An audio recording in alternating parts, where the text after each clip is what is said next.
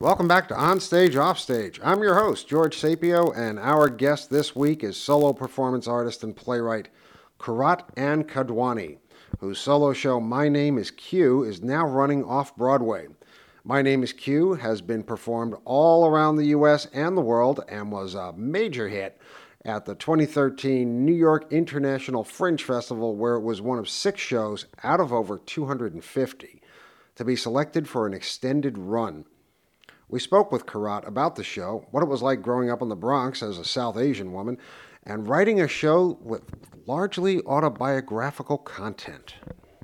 Your one-woman show, They Call Me Q, has been received all over the world at various places. It's gotten you got the Best Actress Award at the Variations Theater Group Harvest Festival 2012 in New York City, Best Play Award at the Maui Fringe in 2013. This play has been all over the place. It's been fringe festivals. It's been all across the country. Tell us a little bit about this and why you decided to write it in the first place. So They Call Me Q is about having a traditional culture in an urban environment and how that impacts identity leading to self-acceptance. I was born in India. I grew up in the Bronx my whole life, went to school in the Bronx. And I found that there were a lot of challenges growing up in the Bronx with a different culture. What age did you come over here? 3. Okay. So even though I was very young, there are still many obstacles. And these are certain themes that I cover in They Call Me Q. I play characters that are not only Indian characters, but also more urban characters, people that I grew up with, that I dealt with, and certain memories that I have that I feel really had a big part to play in who I am today. When I was growing up, I was bullied by other kids because I have a name that's hard to pronounce. I eat different food. I would bring Indian food. I would wear these sparkly Indian clothes to school events. And for all these things, people thought I was showing off or I was goody two-shoes and they would just make fun of my culture. And that, I think when you're a kid, that really makes you feel like, even though I grew up here, came here when I was 2 years old, and I'm Americanized, I always had that sense that I'm not American. So you grew up in a neighborhood where you were not among people from your own ethnic background. That's right. I was one of the few. And of course, I wanted to fit in. I wanted to be like my Puerto Rican classmates, my Puerto Rican neighbors, Sure, It was a very diverse neighborhood. We had a lot of Arabs and Hispanic and Black and white, but I guess you try to go towards the people that you feel are cool. Right. Which part of the Bronx was this? This is by Bronx Park East, White Plains Road, near the Pelham Parkway area. Okay, gotcha. Yeah. Yep. So I thought, maybe if I write this story, I thought, what is my story? First of all, I wanted to write a solo play. I love theater, but I love the solo art form, and I thought, what could I write about? And then I was like, oh yeah, I can write about my story, and I think that that's relatable. I think that a lot of people have this similar struggle of this, not only an immigrant struggle, but a post-immigrant struggle, right? Because how do we define ourselves when we're trying to give equal value to our home culture as well as the quote-unquote American culture? Exactly. Did you feel like you were split into two competing people? Absolutely. My parents are very traditional, and they're always going to weddings and events, and I, my mom, to this day, when I go home, there's always some more Indian clothes and jewelry for me, and we speak the language, and I felt that how am I supposed to be a good Indian girl? I make that kind of reference in the show as well. What does it mean to be a good Indian daughter in an American culture? Sure. How can I combine those two? And I'm seeing my friends, hanging outside the building, and their families are going to the beach, and they're drinking outside, and they're playing games outside. My family, we didn't do that. So I tried to make sense of it as I was getting older, and only as an adult can I understand that, you really can't fight it. You have to just sort of go into it and accept everything that you have. What kind of influence did you have from your parents? I mean, did they support you did they try and press the Indian values upon you to try and keep that alive? How did they react to this? Yeah, my parents are very supportive. I mean, when I was growing up, I was in all the musical groups in school. And when I was in Bronx Science, I was on the speech and debate team of competing with other students all over the country, which I'm very, very blessed to have had that experience. My parents obviously paid for that. So they Right. supported that the whole time. But at the same time, they expected me to um, also adhere to the cultural values as well. I think that there was in the show, there's another theme. One theme is the mother character is always trying to get me to, cook and learn how to cook, and these kinds of notions come up when I started to think about why is that. She never actually said these things in real life, but it's probably because a man likes a good cook. This is like all part of a grooming technique, and Right. I don't think it's particular to Indian culture. I think this is something that's part of every culture, even, generic white American culture. Mm-hmm. Parents want their daughters to be groomed so that when they get married and their real life begins, they can provide for their husband and their family. Um, Yeah, so to me that just sounds unbelievably impersonal and kind of archaic, having to groom somebody for the rest of their lives. I mean, values have changed so much over the past 20, 30, 40 years that things like that almost sound, and I'm putting quotes around this, traditional. I mean, they sound traditional, but like I said, I think it's part of every culture. And, this concept of like, getting married even, we see it in our American culture too, right? Like how many reality shows are there right now on Oh, Say Yes to the Dress about absolutely, getting sure, married? yeah. Mm-hmm. So, a lot of people, I bring this up because a lot of people ask me like, is that really like a big deal in your Indian culture? And I always respond, I say, I think it's a big deal in culture. I think it's a big deal in every culture, no matter what your background is. We have this um, understanding, and I think that this comes from like, Queen Elizabeth days when weddings actually started, right? I think that this notion is prevalent no matter, we don't even have to talk about it. It's in our subconscious. Yeah, it Um, absolutely is. I mean, so many of the people that I grew up with, in the Bronx, I grew up not too far from you. mhm. Um, a lot of their main goals were get out of school, get married, raise a family. What else are you going to do? I don't know. Right. I mean, my parents, of course, that's part of the puzzle. But they wanted me to be a lawyer because I was outspoken and I was competing and doing speech and debate. They wanted me to go to law school and be a lawyer. And to be honest, I did take the LSAT. I did really well. And, my heart wasn't in it. I just couldn't see myself going to law school and becoming a lawyer. And everything that I do, I put 110% into it. And I Hmm. realized that if I couldn't do that with law, then I just shouldn't waste anybody's time or money. I really wanted to focus on theater. It was calling me. And in college, that's when I realized that it's something that I wanted to focus on. When did you first realize that theater was calling you? Well, in high school, I was in the speech and debate team. I was performing in different categories, and one of them was a dramatic interpretation category. I actually went to the national tournament with that piece that I did, and it was a cutting of another play.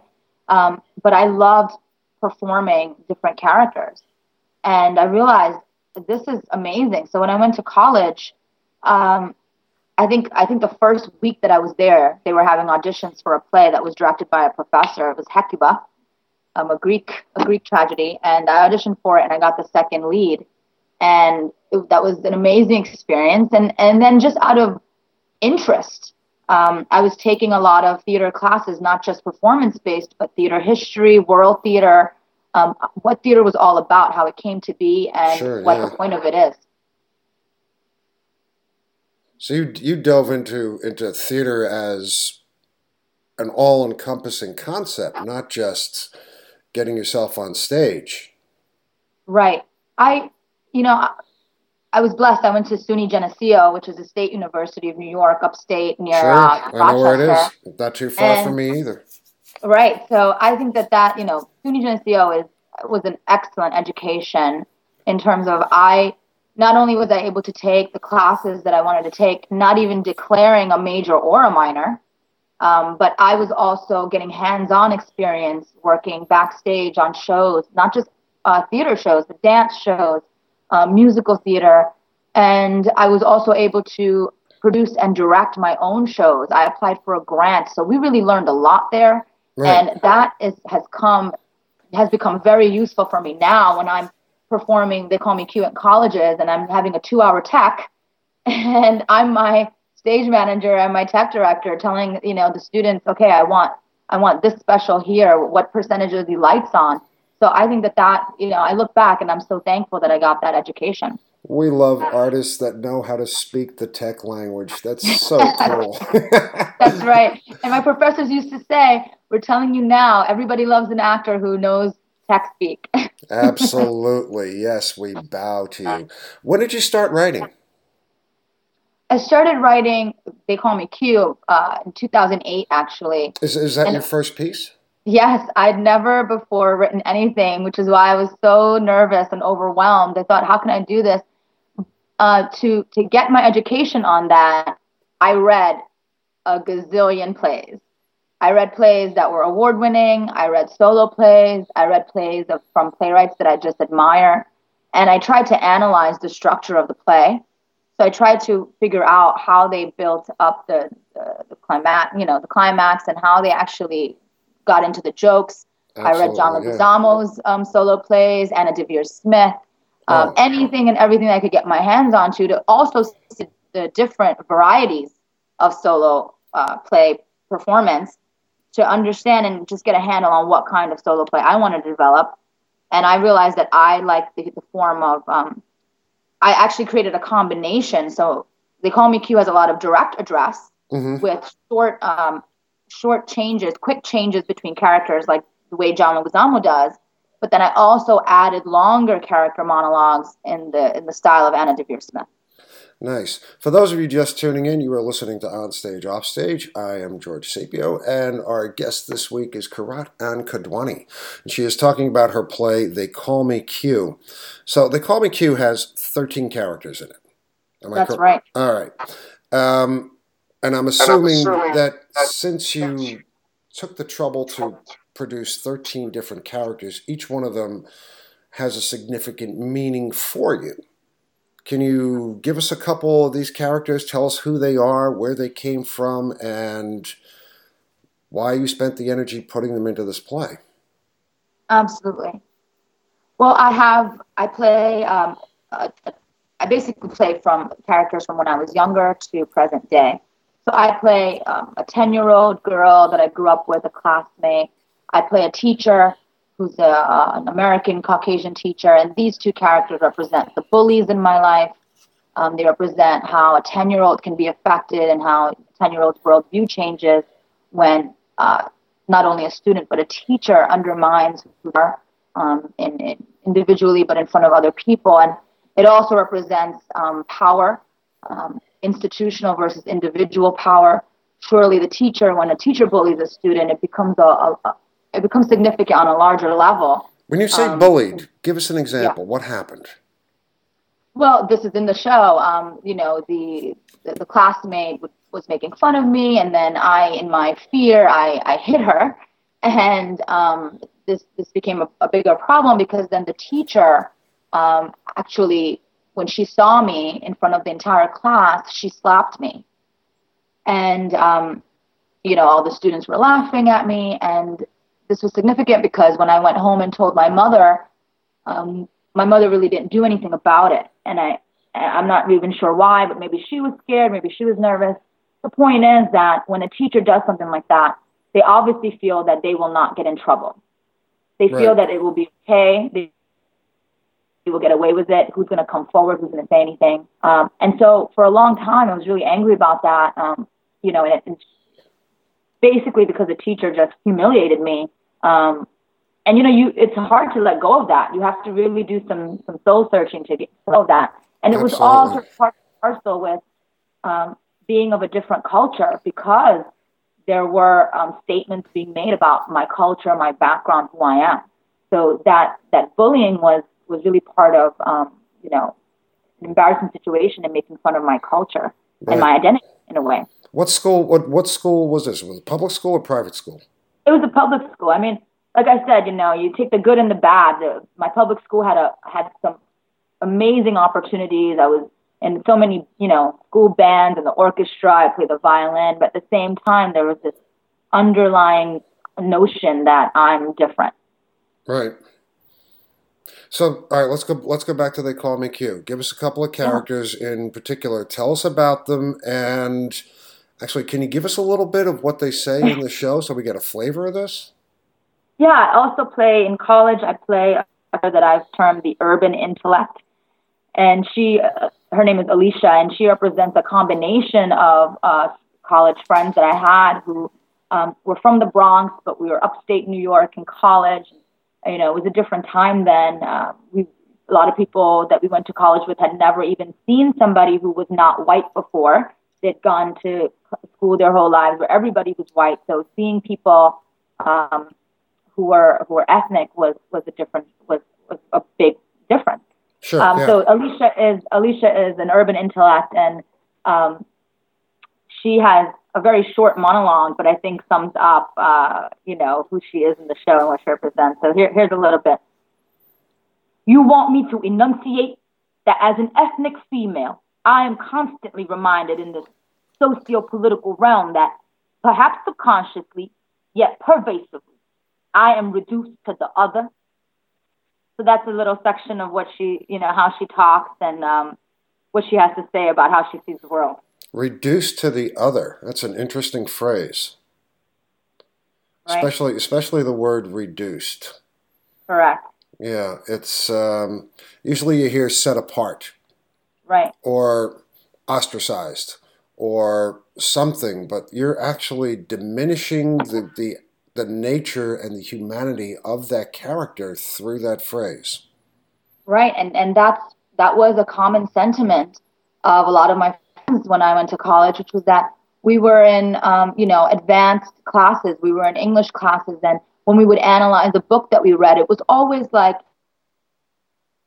oh, that's your perspective. There was always this sense that we had an ethnic perspective. We had the other perspective, no matter how intelligent we were, no matter how deeply we could analyze text, we always had the sense that we were not the majority. We had the minority viewpoint. Right. You were different. Yeah. You were set apart. I had similar experiences when I was growing up. My parents sent me to a Irish Catholic school, and my skin was a little bit different. My name was had the O at the end and not at the beginning of it, and I was one of only two non-really Irish kids in the entire school. And of course, we got the name calling, we got the name mangling. Right. And after a while, you tell yourself you kind of get used to this sort of thing, but you don't really.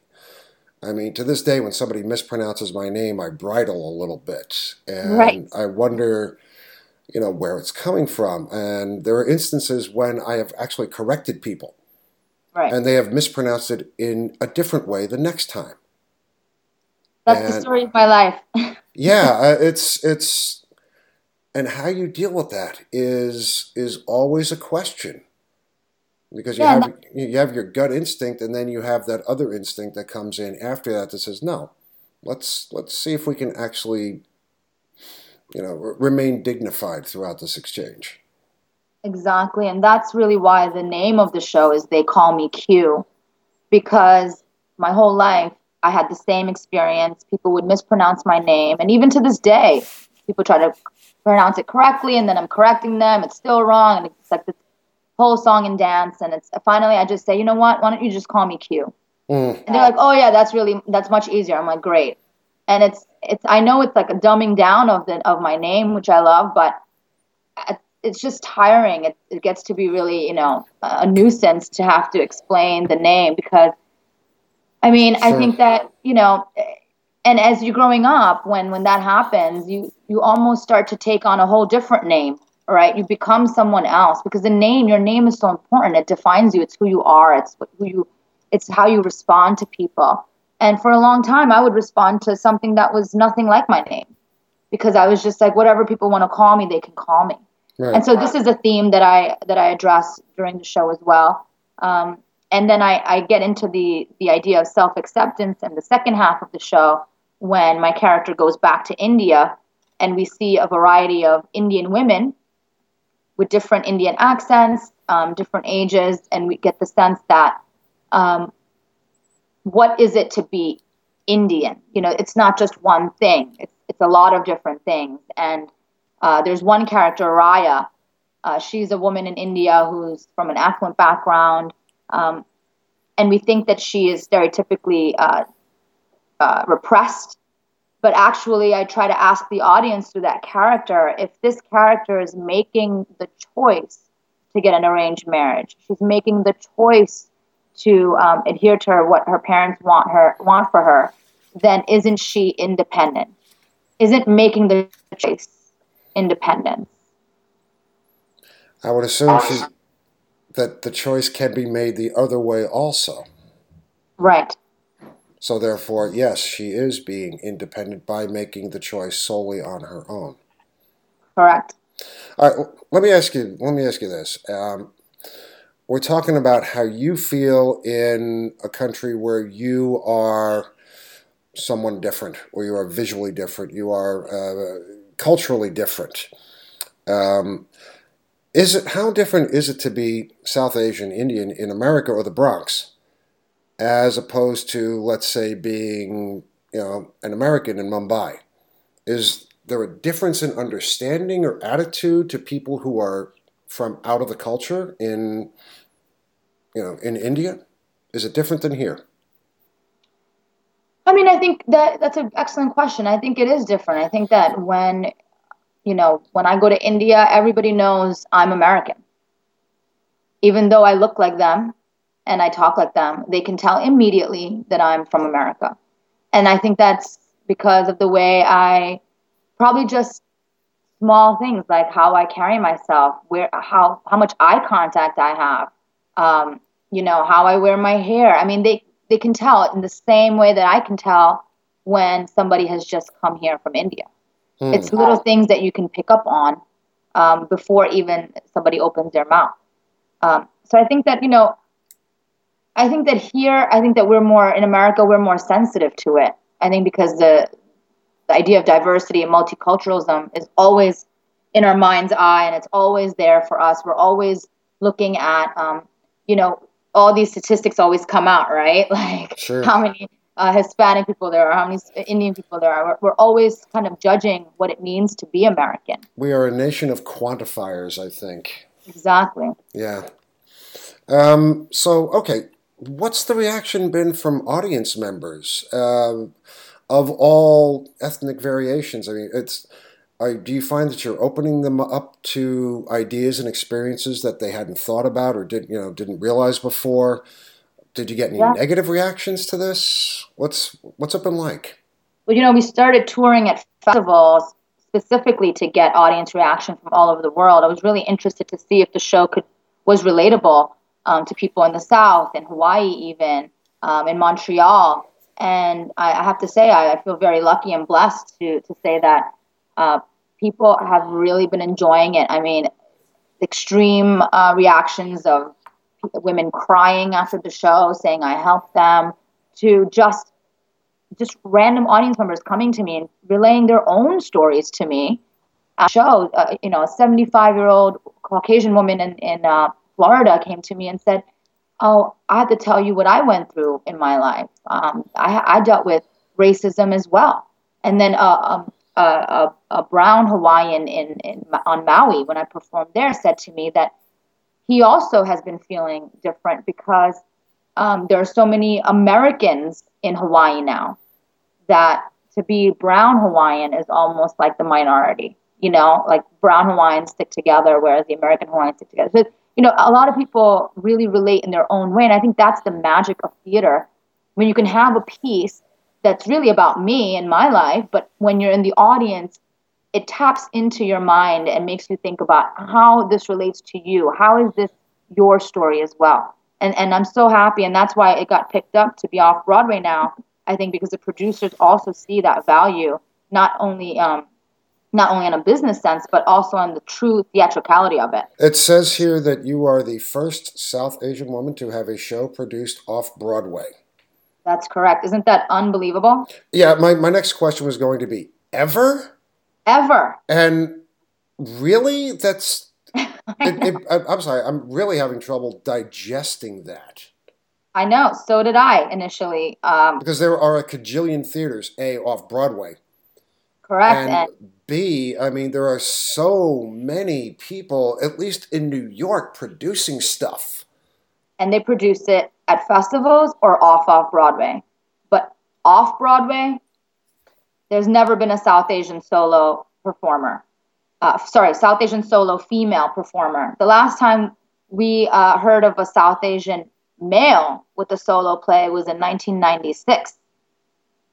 And his career has taken off since his solo show. It's unbelievable to understand that it's 2014 and that's the first time happening. But at the same time, I think that what's necessary is that, off-Broadway, Broadway, it's artistic, but at some level it's a business as well. And I think producers like to see that it will be relatable. The show will be relatable to audiences of all different kinds. And they like to see that there is a target audience as well.